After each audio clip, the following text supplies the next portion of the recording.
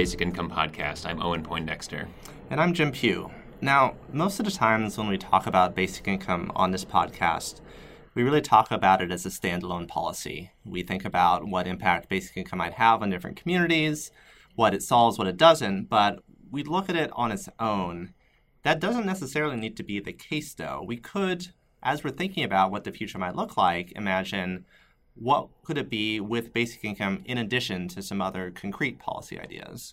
So there are a lot of policies that do get packaged with basic income when various people talk about it. This can include universal health care, shared common resources and infrastructure, publicly accessible information and cultural resources. So once you get going, you can really start to think about what would be included with basic income. So we're really excited to be joined today by someone who really spends her time thinking about where society might be headed in the future. Marina Gorbis, Executive Director of the Institute for the Future. So Marina, thank you so much for joining us. Hi, how are you? So what first got you interested in the basic income? So my background, I'm an economist. I would say I'm a recovering economist. I spent a substantial amount of my career in development, economic development, and got sort of disenchanted, particularly doing this work overseas. But I look at a lot of kind of macroeconomic trends and what's happening with technology, what's happening with work. And as you probably know, one of the biggest issues that we're facing, particularly here in the United States, but also globally, is extreme income inequality. And it's something that's been going on for several decades. And we've finally reached the level of inequality where we're in the same place where we were probably about 100 years ago. We haven't seen such extreme inequality in a long time. And it makes you wonder about what sustains a democratic society. And can you have a democratic society where you have such extreme levels of inequality? So that started me thinking about and reading, of course, and other people have been looking at that. What are the causes of that? And the one greatest cause of that is that when we look at economic data, and this is what Thomas Piketty and other economists have been documenting, is that basically for the past several decades, returns have been going to capital rather than to wages. So basically, if you own equity, if you own assets such as land or particularly financial assets, you're in a much better place if you are just relying on wages. And so I started thinking about the concept of universal basic assets. So where really the focus, as I see it, and the solution to some of this inequality is really focusing on helping people get more access to assets of various kinds and create various kinds of tools and mechanisms where assets are more equally distributed. Can you say a little bit more about that? Basic income on its own, you mentioned in the piece you wrote that basic income is part of this framework, but only a first step. So can you just say a little bit more, what do you see basic income solving, and what are the things that you don't see it fixing on its own? I think basic income solves from many different things. One, it gives a certain kind of security, and it allows, as you know, in a lot of the kind of new types of work that people are doing, where it's on demand, gig economy, however you call it, it's hard to predict your levels of income on an ongoing basis. So it smooths this, so it creates a certain kind of security. It creates, obviously, for people who don't have access to income, it creates sort of a bottom, depending on what, there are so many, as you well know, there are so many different approaches to universal basic income and particular schemes. But I think it's kind of solves for that. It also, what I like about it is that it disconnects income from work. And probably some people wouldn't like that, but it sort of frames income at a certain level of income as a right. So it kind of solves for the security bottom level of some sustainability, economic sustainability. It doesn't by itself solve for inequality. And that's why I've been thinking about this notion of economic universal basic assets. And to me, assets can be of various kinds. One type of asset is private assets. So these are things that people own individually. It could be, your car, your home, access to land. It is your income, which could be universal basic income falls into that. So it does give you some level of that as a private asset. But there are other kinds of assets that people can have access to that would really improve their level, how they live and how sustainable they are. The example of Nordic countries that have a lot of public assets in the form of free medical insurance, free medical care, free education, lots of access to public lands and public resources. That's another kind of asset. And if people have a lot of access to those kinds of assets, it substantially improves their well-being. So we need to start thinking about, in the past, in this country, we've privatized a lot of these public assets, or we have limited access to that. So can we think about mechanisms for increasing people's access to this level of public assets? And finally, there are other kinds of assets that we call open assets. So these are things that are not really managed by governments, but they're kind of created by communities that agree on common rules of who has access, how to govern those assets. But those things are things like Wikipedia, for example, where a community of people created a platform, but access to it is available to everybody. There are certain rules and principles for how it's organized, but that becomes an open asset. A lot of open software is in the same space. Some people are talking about blockchain technologies in terms of creating these open assets. So I wanted to broaden our discussion about assets beyond money, because it's not just money. Money is important, but there are other kinds of assets that we can think about where if we improve people's levels of access to them, it would substantially improve their well-being. You spend a lot of time thinking about the future and what key trends are going to carry from today forward. So what should we be thinking about when we try to map out the future from today? I think one of the fundamental things, there's two things that are happening in terms of our economy, which is the nature of work is changing. And I don't think it's driven by a lot of technologies that we've built out over the last 30 years and continue to develop. So a lot of people look at kind of on-demand work or gig work as relating to Uber or other kinds of things. But to me, it's much beyond Uber. It's that we've, over the last 30, 40 years, developed a certain technology infrastructure that enables things like Uber, which is basically taking jobs that we thought of as informal organizations, belonging in formal organizations, being 9 to 5 or 8 to 5 or whatever. And now we can take those jobs and split them into tasks and basically engage many people in completing these tasks and aggregating them in different ways.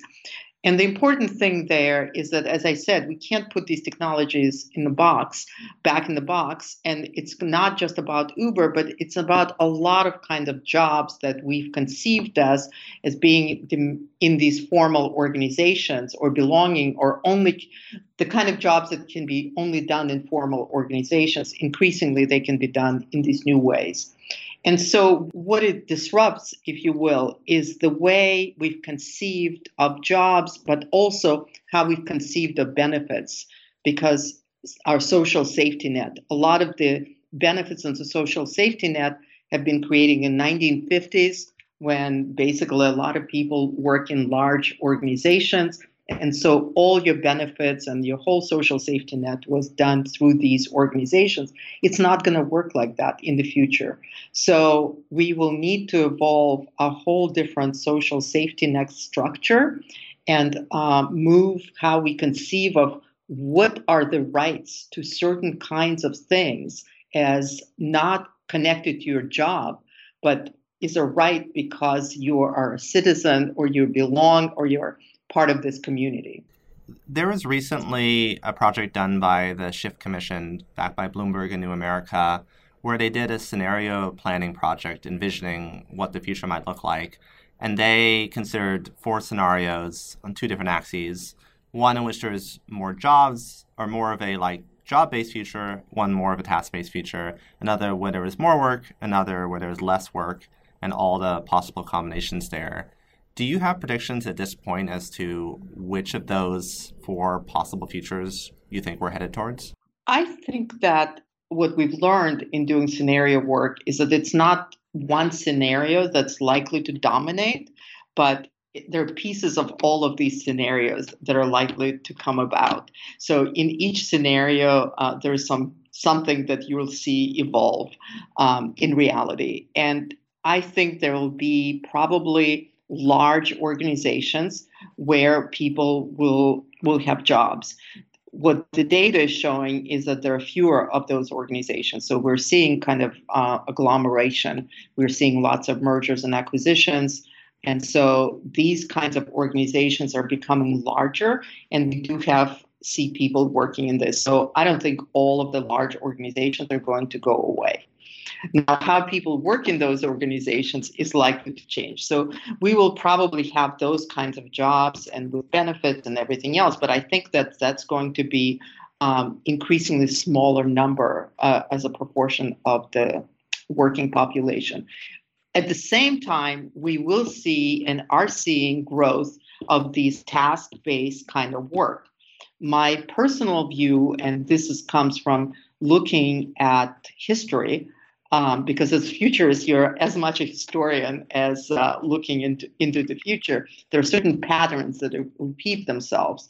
And with every generation of technology, we're seeing that actually there are new needs and new affordances that are being created. So I think there's going to be lots and lots of things for us to do. There's going to be new needs and new things that we will want to accomplish, but it's not going to be done in the same way. The other thing that's important to look at from history is that when we go through this kind of technological transformation that affects jobs, generally for many decades, we're seeing kind of wages being depressed. So it's jobs and work is being created, but the compensation is much lower than what we experienced before. So, auto workers used to make something like $35 an hour, and today it's about $15 or $20. So we're seeing this depression of wages, which is, again, feeding this kind of economic inequality. So you got into the sort of needs we're going to have going forward. Other than a universal basic income, are there basic assets that you can think of that we have a strong need for either right now or in the very near future? The assets that I think are important are healthcare. That's causing a lot of economic insecurity. It's causing really potentially really negative just health outcomes. So I think as we're debating what's going to happen with ACA or AHCA, I really think we're not understanding how much it's connected to the larger economic transformation and how important it is to give people access to healthcare, to decent healthcare, and how much it should be the right and part of the new social safety net. In a similar vein, I do think education and learning is an important part of not just well-being, but having a democratic society and educated citizenry and all of those things. So access to education, widely available, I think is another huge asset. The other things that the kind of assets are cultural assets that we don't think about. In our society, artists and culture creators are underpaid, undervalued, and it's not recognized as an asset. And yet, from all the research, we know that depending on what kind of environment you're in, whether it's vibrant, infused with cultural assets and creations, it creates a much better environment for people to live in. It makes a difference whether you're sitting in a gray building as opposed to in a place that has a lot of vibrant art and creative things around you. We don't recognize that as an asset. Nature, again, so many studies have been done, and continuously documenting the importance of having access to nature, to natural resources that produce the feelings of awe and wonder and all kinds of things that have impact on people's well-being. So there are a lot of things. Here's the thing that, we have a market economy that basically recognizes only certain kinds of things as having monetary value.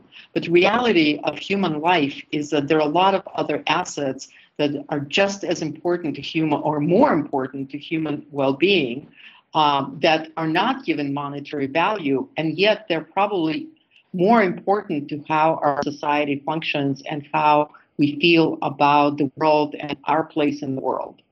So you've described the future as being like a foreign country with a lot that we might not have any idea about or be ready to expect. Can you tell us what kind of culture shock should we be ready for? I'm a firm believer that nobody can predict the future, including me. And in many ways, it's a good thing because the future is really what we can imagine and what we can make of the future. There are certain things that we see obviously on the horizon that we don't have control over, but there are a lot of things that we can shape. So in many ways, what kind of culture shock we'll experience depends on how we react to things and what we make of them and what we can imagine. I think what we're fighting right now, it's not so much, it's like fighting against our technologies, and we're fighting against kind of the legacy systems that we've thought that a lot of times when one of the difficulties in kind of imagining and thinking about the future is that we always think that our lifetime is what we experience in our lifetime is something that is inevitable, that's the only way to live. It's the only way to experience things. It's like given to us almost from above. And so you almost have to go sometimes into the past, into our history, and because it allows you to say, hey, we didn't always live that way. And it kind of widens your imagination. So when I think about the future, I actually been reading a lot more history and kind of deep history going back centuries. And some of the things that we'll need to reimagine is the idea that, for example, and that's just one of them, the idea that wage labor is something we can't live without. And if you think about it, the whole kind of human history, the idea that we sell our time as a commodity, that it's something we put on the market and we are paid for our time, is a relatively new idea, about 200, 300 years old, right? And it doesn't mean that before that we were sitting around doing nothing. We were creating, we were producing, we were trading, we were doing all these things, but we were doing it in a different way. So I'm not saying that we'll go back to that way of living or we're going to go back to feudal society, but it tells me that we need to rethink that whole idea that wage labor is the only way for us to live. And so I think that's kind of a culture shock for a lot of people, but kind of disconnecting the idea that you can have a sustainable life and you can be creating things and outside of the framework of wages and wage labor is something I think we'll have to rethink. Do you have thoughts on the best ways for our society to move toward universal basic assets? And is the Institute for the Future going to be doing any work on this? Yes, we had a convening with a group of economists, policy people, and some of the innovators in the space to come up with some basic principles of what kind of landscape and where can we be looking at things and what needs to be done in what areas. One of the interesting things that came out of that is that if you think about our flows of capital and where money flows today, it's increasingly going to things that are actually creating or responsible for some of that inequality. So if you think about venture capital or bank loans, they go to ventures that return big returns, but to relatively few people. And increasingly, these kinds of ventures don't employ a lot of people. So then you start thinking about, okay, can you create funds or encourage capital flows to initiatives or ventures that ultimately create more assets for more people and that encourage that kind of access to assets and distribution of assets. So everything from things like co-ops to employee-owned enterprises to micro enterprises to, for example, encouraging communities to buy out utilities or other kinds of resources that would basically give them some equity and asset ownership in those kinds of ventures. All right, Marina, that was all the questions we had. Thank you so much for taking the time to chat with us. Great. Thank you.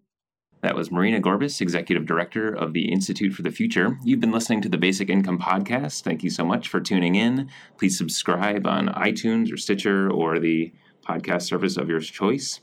And we'll be taking a short break for the summer for a few weeks, so you can catch up on some back episodes, and we'll be back in August. Thank you to our producer, Eric Davidson, and we'll see you in a few weeks.